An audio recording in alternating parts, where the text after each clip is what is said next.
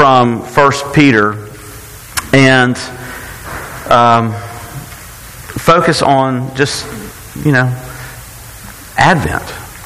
And you might be going, why are we in Genesis 3 if we're talking about the Advent? Well, turn there with me. We sang in the very beginning of the service, the first hymn, "Come, thou long expected Jesus, born to set thy people free." And the kids are still in the room. We expect, and when you're a kid, you long for Christmas. You have to wait a whole year. That's a long time. The older you get, a year goes by like that. Wish I could snap louder. Anyway, but it flies by. It's like it's already Christmas again. I had that this year. I was like, is it already November? Is November over already? It keeps coming, and which is good. It's good. And but for kids, it just takes so long, and you wait, and you anticipate, and you long for it. But the question is, how long were God's people waiting? How long were they anticipating the coming of the Savior, the coming of Jesus? And the answer is, they started the waiting, they started anticipating all the way back at the fall. And that's the first time that a promise was made. We read a promise from Micah 5, but the first promise is actually there, in some ways kind of hidden, kind of understated in the curse. The effects of sin. In that statement of the results of Adam and Eve's sin is the first promise. And it's there that longing began. That waiting, that anticipating Christmas began. So we're going to pray and then read Genesis 3, 1 through 24.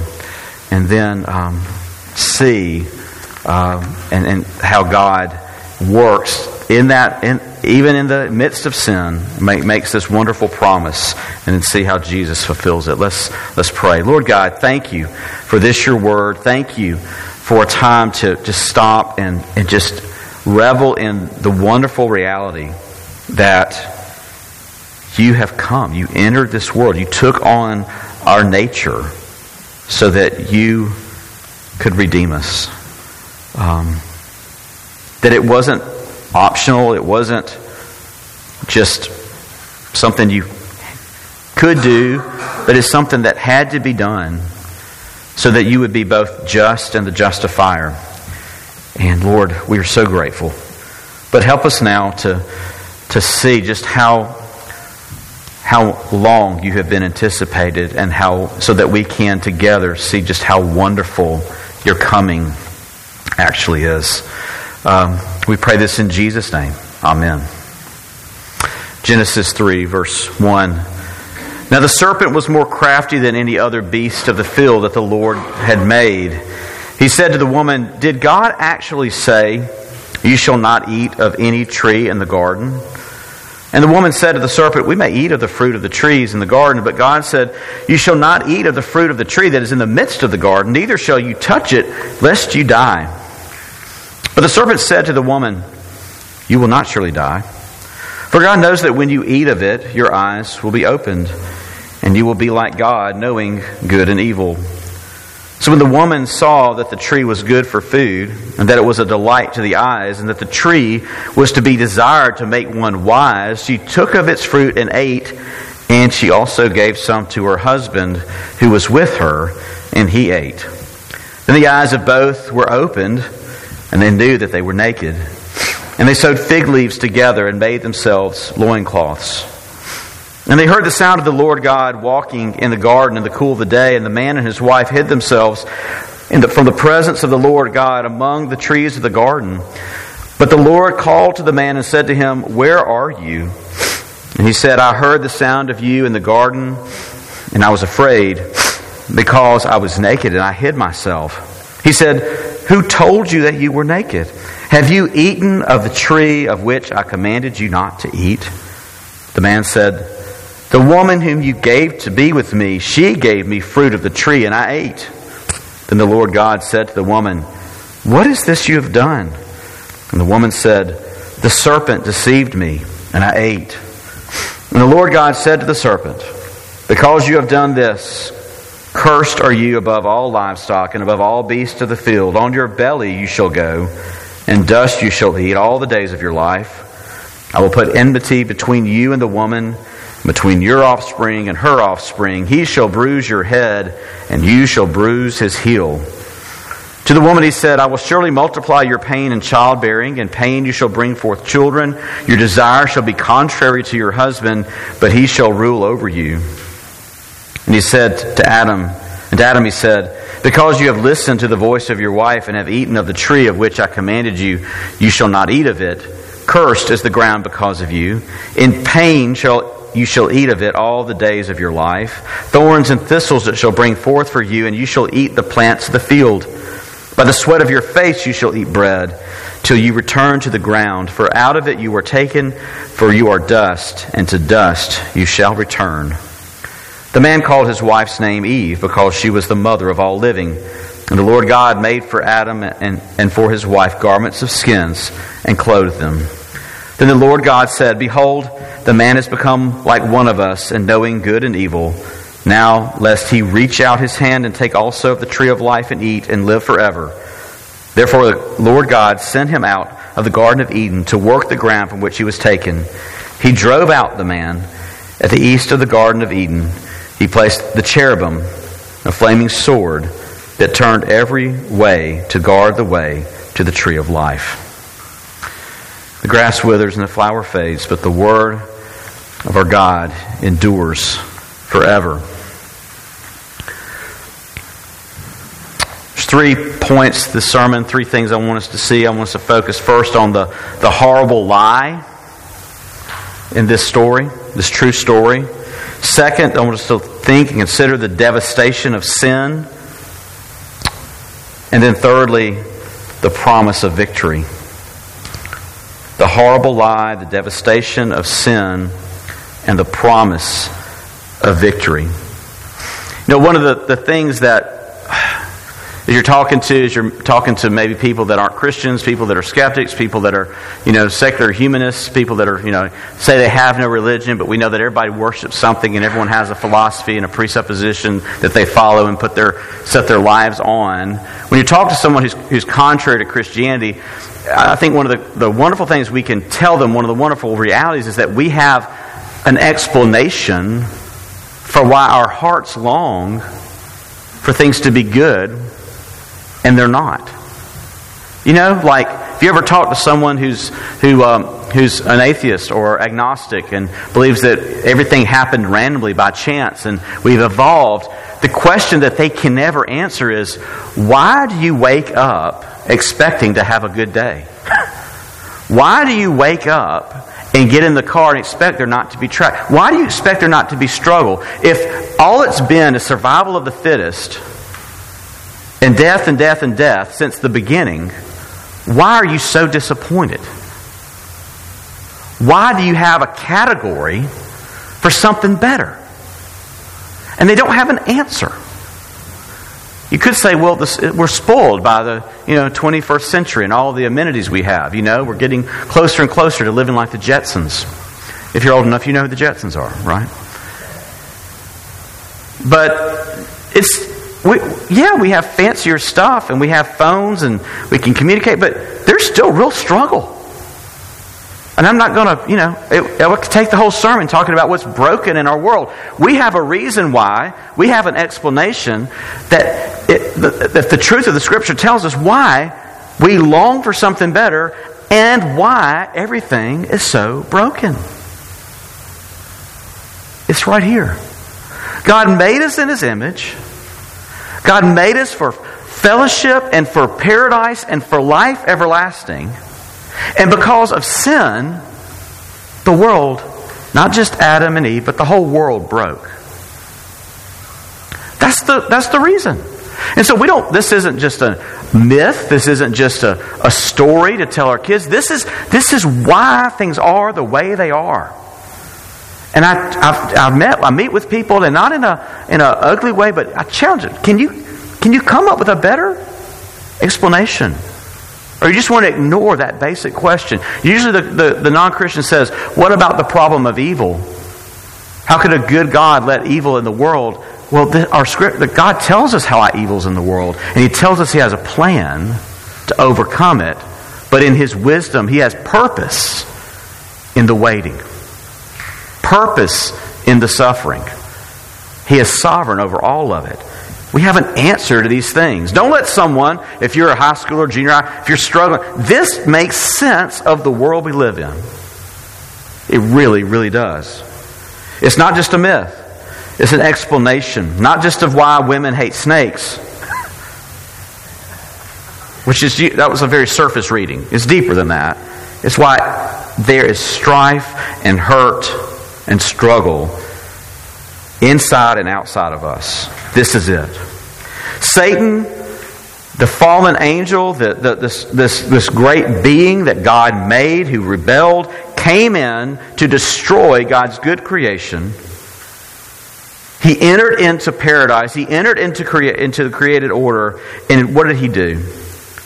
He put a lie in the ear of Eve. Not just this tree has good fruit. It's bigger than that again. You know? We're pretty good at figuring out what fruit's good. Everybody who buys groceries go to the produce section. This is rotten, this is good. It's not just that Eve goes, oh, that's a good ripe. It looks like it'll be good to eat. It's not that. It's deeper. What is it? It's that he entered in and told Eve, and then Eve, and it says that Adam was with her. She gave it to Adam who was with her. So it's clearly that they were together and Adam was letting Eve do all the talking with the serpent. Not good. But the lie is this. The lie is this. And it's subtle, but it's the core of every thought, every sinful inclination you and I have. It's been handed down through the guilt of original sin, this sin nature. It's always this lie. And it's really a question. Is God holding out on me? Is God holding out on me? Does He really love me? And that's the seed of it. That's what the serpent, that's what Satan put in her heart. Is there something good that God is not giving me? And if that's true, and if you get there, then what happens is, and what happened with Adam and Eve, they decided they can judge between what is good and evil. That God says, I'm the source of all good things. I've made you. Here, I've given you everything you need. There was no plowing. There was no tilling. There was no pulling weeds. It was just you go up and the plants were there and they ate. And there was wonderful, just this one plant, one tree, one thing in the middle. You may not have this. And this was a test. And then Adam, all humanity fell when he ate of that tree, when he failed the test. And he believed the lie. Not just that I know better than God, but is God holding out on me? Does He really love me? If He really loves me, He would not hold a good thing from me. And they believed that lie. That question began to gnaw at them. And they decided, I'll decide what's good for me. And it all fell. The poison had already entered their hearts before they even took a bite. When I was a kid, I used to think, those are some bad apples right there. Fruit that makes you sinful. It wasn't that. It wasn't something in the juices. It wasn't like, I guess it's from, is it Snow White, where the poison? That was my, bringing my cartoon world, and that was my theology at the time. I'm going to reference this Disney movie. Never good to do, to come up with truth. But it was a poison apple. No. It was the choosing. It was the decision. It was the questioning God's love and His goodness toward them. And it broke them. It broke them. It broke the world. And that lie is still there, isn't it? In all our hearts, every time we are tempted, that's where we're going. If it's, do I look at this online? Do I give over to the bitterness, to anger towards someone? Do I retaliate? Do I take vengeance into my own hands? All those times day after day, not just in actions, but just things we choose to think about, we're deciding, is this good or not? But the question before that is, has God said this is good? And then we decide, do we know better than God? And that happens like that. Again, snapping, I wish was louder. Anyway, so it happens in a moment. It's not something it's just, but you're going, and you don't have to really try. I know better than God. Bam, it's like that. God really must not love me because I really want this. But again, I gotten to share with the high schoolers. We have sometimes we have a Q&A during chapel on Thursdays, and I was up here with our Bible teacher Steve Mays and Vic Minish, and one of the questions was about sexuality and things, and I said, you know what? The thing we got to learn is God says no out of love. He says no out of love, just like your parents. And the illustration I gave to them was, if a parent sees their 3-year-old running into the street, into traffic, and they say no, it's not because they're just trying to limit the child and not let the child express themselves and enjoy the fullness of all their choices. No, they're trying to save their life, right? The no is out of love. The negation is good. And that idea of how dare my parents tell me not to play in traffic? that thought began here in the garden. But we, in our sin natures, choose to play in the street. Choose to get there on I-20 and just hang out. I know better. Mack truck. Bam! Okay, anyway. There's a little visual for you. That's the lie. That's the lie we believe. But let's think about what happened as a result. Let's look at the curse that came, the devastation of sin. What's the first response that they have? They believe this lie about God, this question of does He really love me? And then when God shows up, what are they doing? They're hiding. So the first thing the evidence that we're fallen, that something's broken this relationship between man and God, between humanity and God, is that they're hiding. They're ashamed. They make very, very poor quality clothing. It's not just that they're ashamed, but they're not really good at making clothes. It's really bad, right? And they're hiding behind a tree. And just think, they've apparently known God for a while and walked with Him in the cool of the day. They know Him. Do they think that hiding behind a tree, do they think they're going to win this hide and seek game? It makes no sense. You've seen little kids going back to toddlers playing hide and seek. They're just in the corner doing this. You can't see me. And you're like, oh, where do they go? And I think that's what God's doing here. He knows exactly what's happened. He's asking them questions. He knows exactly what. He didn't need to ask them what has gone wrong. He knew it. Even the questions are His acts of love and kindness and coming, bending down and condescending to them and loving them even in their sin. He goes, what have you done? What happened? But they initially start hiding themselves. They feel like there's something wrong with me. There's something wrong with you. I can't face my Creator. It's immediately known to them that what they have done has separated them from each other and from their Creator. And then, they start doing what husbands and wives do. They blame each other. It's this woman you gave me. And then Eve goes, it's this serpent that's... And I think behind that is that you've let in here. Blaming each other, blaming God, guilt and shame, the separation, the breakdown of community between God and His people and one another. There it is, right there.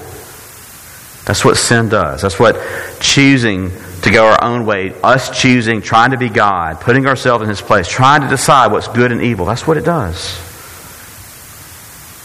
Let's look at so we have guilt and shame that's come in, but also these curses. And first, he addresses the serpent, Satan.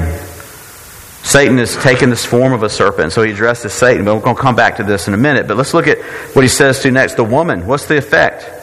I will surely multiply your pain in childbearing. In pain you shall bring forth children. Thank God for epidurals, right? What sweet mercies, even in a broken world. Some of you didn't take those. Kudos. You didn't use that. I don't know what to say. I'm not going to act like I know what it's like. I'm a dude, and I thank God. There's a joke, if women had to, if men were the ones that gave birth, we would have died out a long time ago. And I think that's true. We're not as brave as you ladies. And so, in pain, it'll be painful. But not only just in the delivery room, but also every day after. In pain you shall bring forth children. You shall raise them up. Childbearing is hard. And you know what? Sometimes there's a song about raising teenagers by Andy Gullihorn I love. He goes, sometimes when they sin, it feels personal. And he says it's because it is. Sometimes it can be personal, especially the teenage years. You don't understand me. Anyway, but you're dealing with your sin. You're dealing with your children's sin. It's hard. They don't go the way you want them to go. You tell them not to play in the street, and they still want to play in the street. It's hard. It's difficult. Sin has affected that fundamental relationship between a mother and a child, but also between a husband and wife. Look what it says. That's the other thing. The curses not only apply to childbearing and raising children, but your desire shall be contrary to your husband. Another way it says your desire shall be over against your husband. That there's going to be this battle about who shall rule and who shall lead. And again, you look and go, well, Adam didn't lead well. And from here on out, there's going to be a struggle. The created order was He made Adam first, and He made Eve to be co-heirs with Him, equal with Him, made from His side, and yet He's called to lead and to protect and to be the head of that family. But yet now, because of the sin, because Adam didn't come through, there's going to be this doubt of, this guy's broken, and I think I know best, and there's going to be this strife. And again, not to say that women don't know best sometimes. A lot of times. My wife's not in here. I'm saying that without her even in here, okay? Because that's true. I don't feel threatened. I don't feel like I have to say that. It's true. But there's going to be this conflict, and then because of the sinfulness of men, they're going to abuse their power. It says. He shall rule over you. And that's not a good ruling. That's not a loving rule. It shall be. And so when you look at history and you see the abuse and you see cultures all through the world, all through history, men taking advantage, hurting women, not loving them well, that's what happens. And there's struggle in marriage, there's struggle in these fundamental relationships of parents and children and husbands and wives. That's because of sin. That's because of the fall. Look at the man, too. It's not just curse on women, but Adam, it says. Because you have listened to the voice of your wife. Now, again, you can use that out of context now. Don't do that, men. It says right there, got bad because he listened to the voice of his wife. No. Let's got to go back to Ephesians 5. I'm not going to read all that, but you got to go back to Ephesians 5. We love our wives as Christ loved the church and gave Himself up for it. Because in this moment, he listened to his wife's words instead of remembering God's word. He listened to another creature's word and take on God, what God said, and not what God Himself has said. And you ate of the tree, which I told you not to eat of it. The ground is cursed. And instead of now just going and picking the fruit and enjoying the fruits of the ground that God provided, he's going to have to toil, and in pain he shall bring forth food. That he'll experience great futility and struggle just to put food on the table. It'll take hard work, sweat, thorns and thistles, and by the sweat of your face you shall eat bread. And not only that, will there be not just labor but toil. You know, again, work didn't come into the situation because of the fall. It come into the world because of the fall. Labor came in because of the fall. They were created to work the garden and to enjoy its fruitfulness. But now it's going to be laborious, and there'll be futility. And you can do everything right. Plant when you're supposed to plant, water when you're supposed to water, and it's still you won't have a harvest. There's still going to be times in a broken world where it's futile and it's for nothing. And we experience that, not just in farming, but in our every vocation, guys. Everything we do, there's futility. Justin's been preaching on that, Ecclesiastes. It's making sense of the fallen world and that you can't put your hope in any of that stuff. Anything in the created order, it's not going to come through, and we experience that as men. We feel it so much more, truly and intensely in our area of vocation because of this. You're going to feel it, and it's going to hurt. In pain, you shall eat all the days of your life. And also death. I created you from the dust, and to the dust you will return. Not only is there going to be futility in our vocations, not only futility in our relationships that the woman feels the greater of, but also death has entered the world.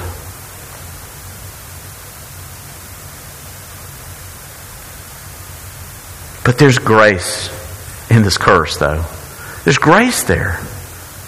God's grace is there, it's present. Even in the curse for the man and the woman. Look, it doesn't say that because of sin, I'm done with you and I'm starting over with new creatures. I'm going to bring the next species up and see what I can do with them. Whoever that is. Dolphins? I don't know. But no, he says, you're going to keep bearing children. So right there is the promise. It's going to be in pain, but you're going to keep on going. I'm not going to destroy you. And to Adam, yeah, death will come, but and futility, but he's not gonna. His diet won't be thorns and thistles. There will be fruit. He will provide. There was no death sentence here for Adam and Eve. It's going to be hard. You're going to feel the effects of this fallen world, but there's still going to be food, and there's still going to be children. And you'll still move forward. And I'll still love you. There's the horrible lie. There's the devastation of sin. But now the promise of victory. We're going to come back to this curse of the serpent. See, this is a story of defection, isn't it? You know, Adam and Eve, the pinnacle of God's creation. Humanity, the pinnacle of God's creation, and then they, as our representatives, as our first parents, chose a side, and it wasn't Yahweh's. And then there was a breakdown in fellowship, a breakdown in community between God and His people, between Adam and Eve. But the good news, the gospel, is here in that God doesn't just leave the enmity between husband and wife, between children and parents, between He and His people. He puts enmity between the seed of Satan and the seed of the woman.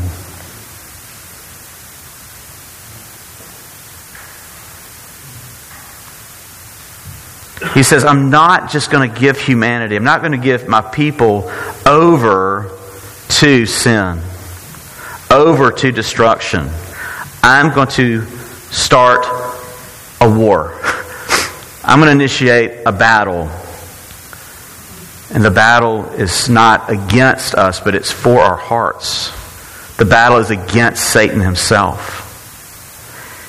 And he says, I'm going to bring you back onto my side. I'm going to preserve a people for myself who will fight against the offspring of the enemy. That's so good, isn't it? You see that, right? You see that in verses 14 through 15. He says to the serpent, to Satan, because you have done this, cursed are you above all livestock and above all beasts of the field. On your belly you shall go, and dust you shall eat all the days of your life. And we have that as a reminder of when we see a serpent that's an effect of the fall, but it reminds us of something. That the enemy, that Satan has put low, and he's going to put enmity, hate between the woman and between your offspring and her offspring. And get this, he shall bruise your head, and you shall bruise his heel. This is the story of the rest of the Scriptures. You cannot understand Genesis 4 through Revelation 21 unless you get this. This is the big picture. It's this battle. Battle lines were drawn the moment after sin entered the world. And that's how you understand the rest of the story. From Abel to Seth to Noah to Abraham to Isaac and Jacob and Joseph and all the faithful of Israel to David and his offspring. And the king, again, kings that ruled like David and kings that ruled like the other nations' kings. And the battle still goes on today. God, it says, I have a people for myself that not all humanity will be given over. They will fight back. And I will see it, that my people, that my promise is kept, that I will bring about goodness and redemption and restoration out of this tragedy. It's not just that there's offspring in a plural, but when you read this and you look at the Hebrew, you realize it's not just that there'll be many descendants that follow God and follow Yahweh, even though they're in a fallen, sinful state. When it says, look what it says, he shall bruise your head and you shall bruise his heel. When it says seed, it's singular. When it says offspring, it's singular. When it says he shall bruise your head, it's singular. Masculine, singular. It's not just a collection of believers. It's talking about the one born of a woman who would win the day. Who would be our victor. This is talking about Jesus. Kids, this is talking about Jesus. Did you know that Jesus is mentioned in the 3rd chapter of the Scriptures? Did y'all know that? And so that most when they read this, when they thought that this would overcome this battle, they thought that this person would come in strength of arms and might and power, and like we said, wear a crown on his head and be this great king, the king that was promised, a king like David. But Genesis 3:15 tells us that it's not through arms and through power and strength that he would win the day. It would come from the serpent striking his heel. That he would be wounded. That he would be struck. That it wouldn't be without hardship. That it wouldn't be without sacrifice. But how was he struck? How does this accomplish? The snake struck his heel, and what do we know of Jesus Christ? He did succumb to death, but it was a temporary death. Death and the grave had no power over him. It could not hold him. And up from the grave he arose on the 3rd day, again fulfilling the promise. But yes, he was struck, but how is it, and those of you who walked around in the woods a lot, you know, how is it you get struck on the heel? It's because you stepped on the snake. And who has it worse in that situation? It's the snake. Jesus, though he is struck, he, and is bruised, actually a better word to translate this is crushed. He crushes the head of Satan, of the snake, under his heel. He didn't just bruise his head. It's not just a glancing blow. He's killed. He's defeated. That's the picture of a strike on the heel versus a strike at the head. He's saying the seed, the singular, masculine singular seed, this singular offspring of the woman would come forth who would destroy the serpent, destroy Satan and all his plans of destroying God's people and God's world. Romans 3:23 says, "For all have sinned and fall short of the glory of God." And what we tend to do is we focus on the all sinned. We know that. All have sinned and fall short of the glory of God. And we usually go to that to prove what? To prove, that all men are sinful, that all people are sinful, that we're born in sin. And that's a great proof text for that. It's true. That's the problem. That's the problem we inherited from Genesis 3. But note the second part. They fall short of the glory of God. What does that mean? That we need to be restored to glory. We enjoyed it. We were able to be with God in His glory. That we didn't have to. That we could see. They could see Him and walk with Him, sinless, eternal, no death, no enmity between them and God, no full, beautiful relationship with God. We fall short of the glory, but we need to be restored to that glory. And that is what Christ has come to do. That's what Christmas is about. It's not just keeping the promises of Micah 5, that a child would be born in Bethlehem to be a king, but the victor over Satan and the undoer of the fall would be an offspring of Eve. And victory would be won through this offspring. The curse would be undone and glory would be restored. Our problem now, our problem from the beginning, is that we were made for so much more, but we are too easily satisfied. Our first parents not only exchanged the truth for a lie, but also rejected the glory of the Creator God for the illusion that joy and peace and glory could be found in themselves. And that's still what we do. That's still what we do when we reject God. We're saying, no, I can find contentment and peace and joy in myself and my own decisions in this world. I can find it somewhere in this horizontal plane of existence. But we can't. And on Christmas, the glory came down. The glory of God came down and dwelt among us. And we who fall short of that glory are restored to God because the Son came as the offspring of woman to endure the curse for us. Come, thou long expected Jesus. Come to set His people free. How long? Since the first sin, there was a promise made. He's coming. He has come.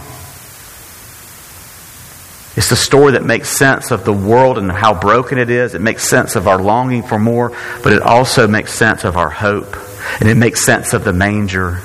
It makes sense of God taking on flesh and dwelling among us. That's what had to be done. And He promised He would do it. And He did it. Let's pray. Gracious God, we thank You for this, Your word. We thank You that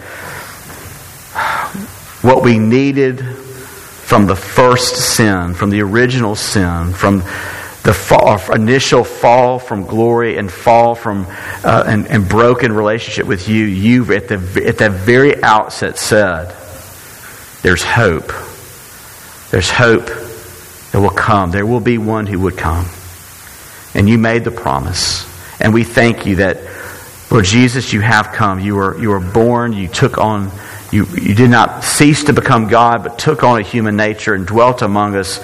And in the cross, you dealt that death blow. You overcame the strike of the serpent. You overcame the bruised heel. You defeated him. And we thank you that you will then come again in power and glory and put Satan and sin and death to death forever and restore us to a greater glory that was lost in the garden. This is the promise of Scripture. This is the hope of Christmas, and we give you thanks. We pray this in Jesus' name. Amen.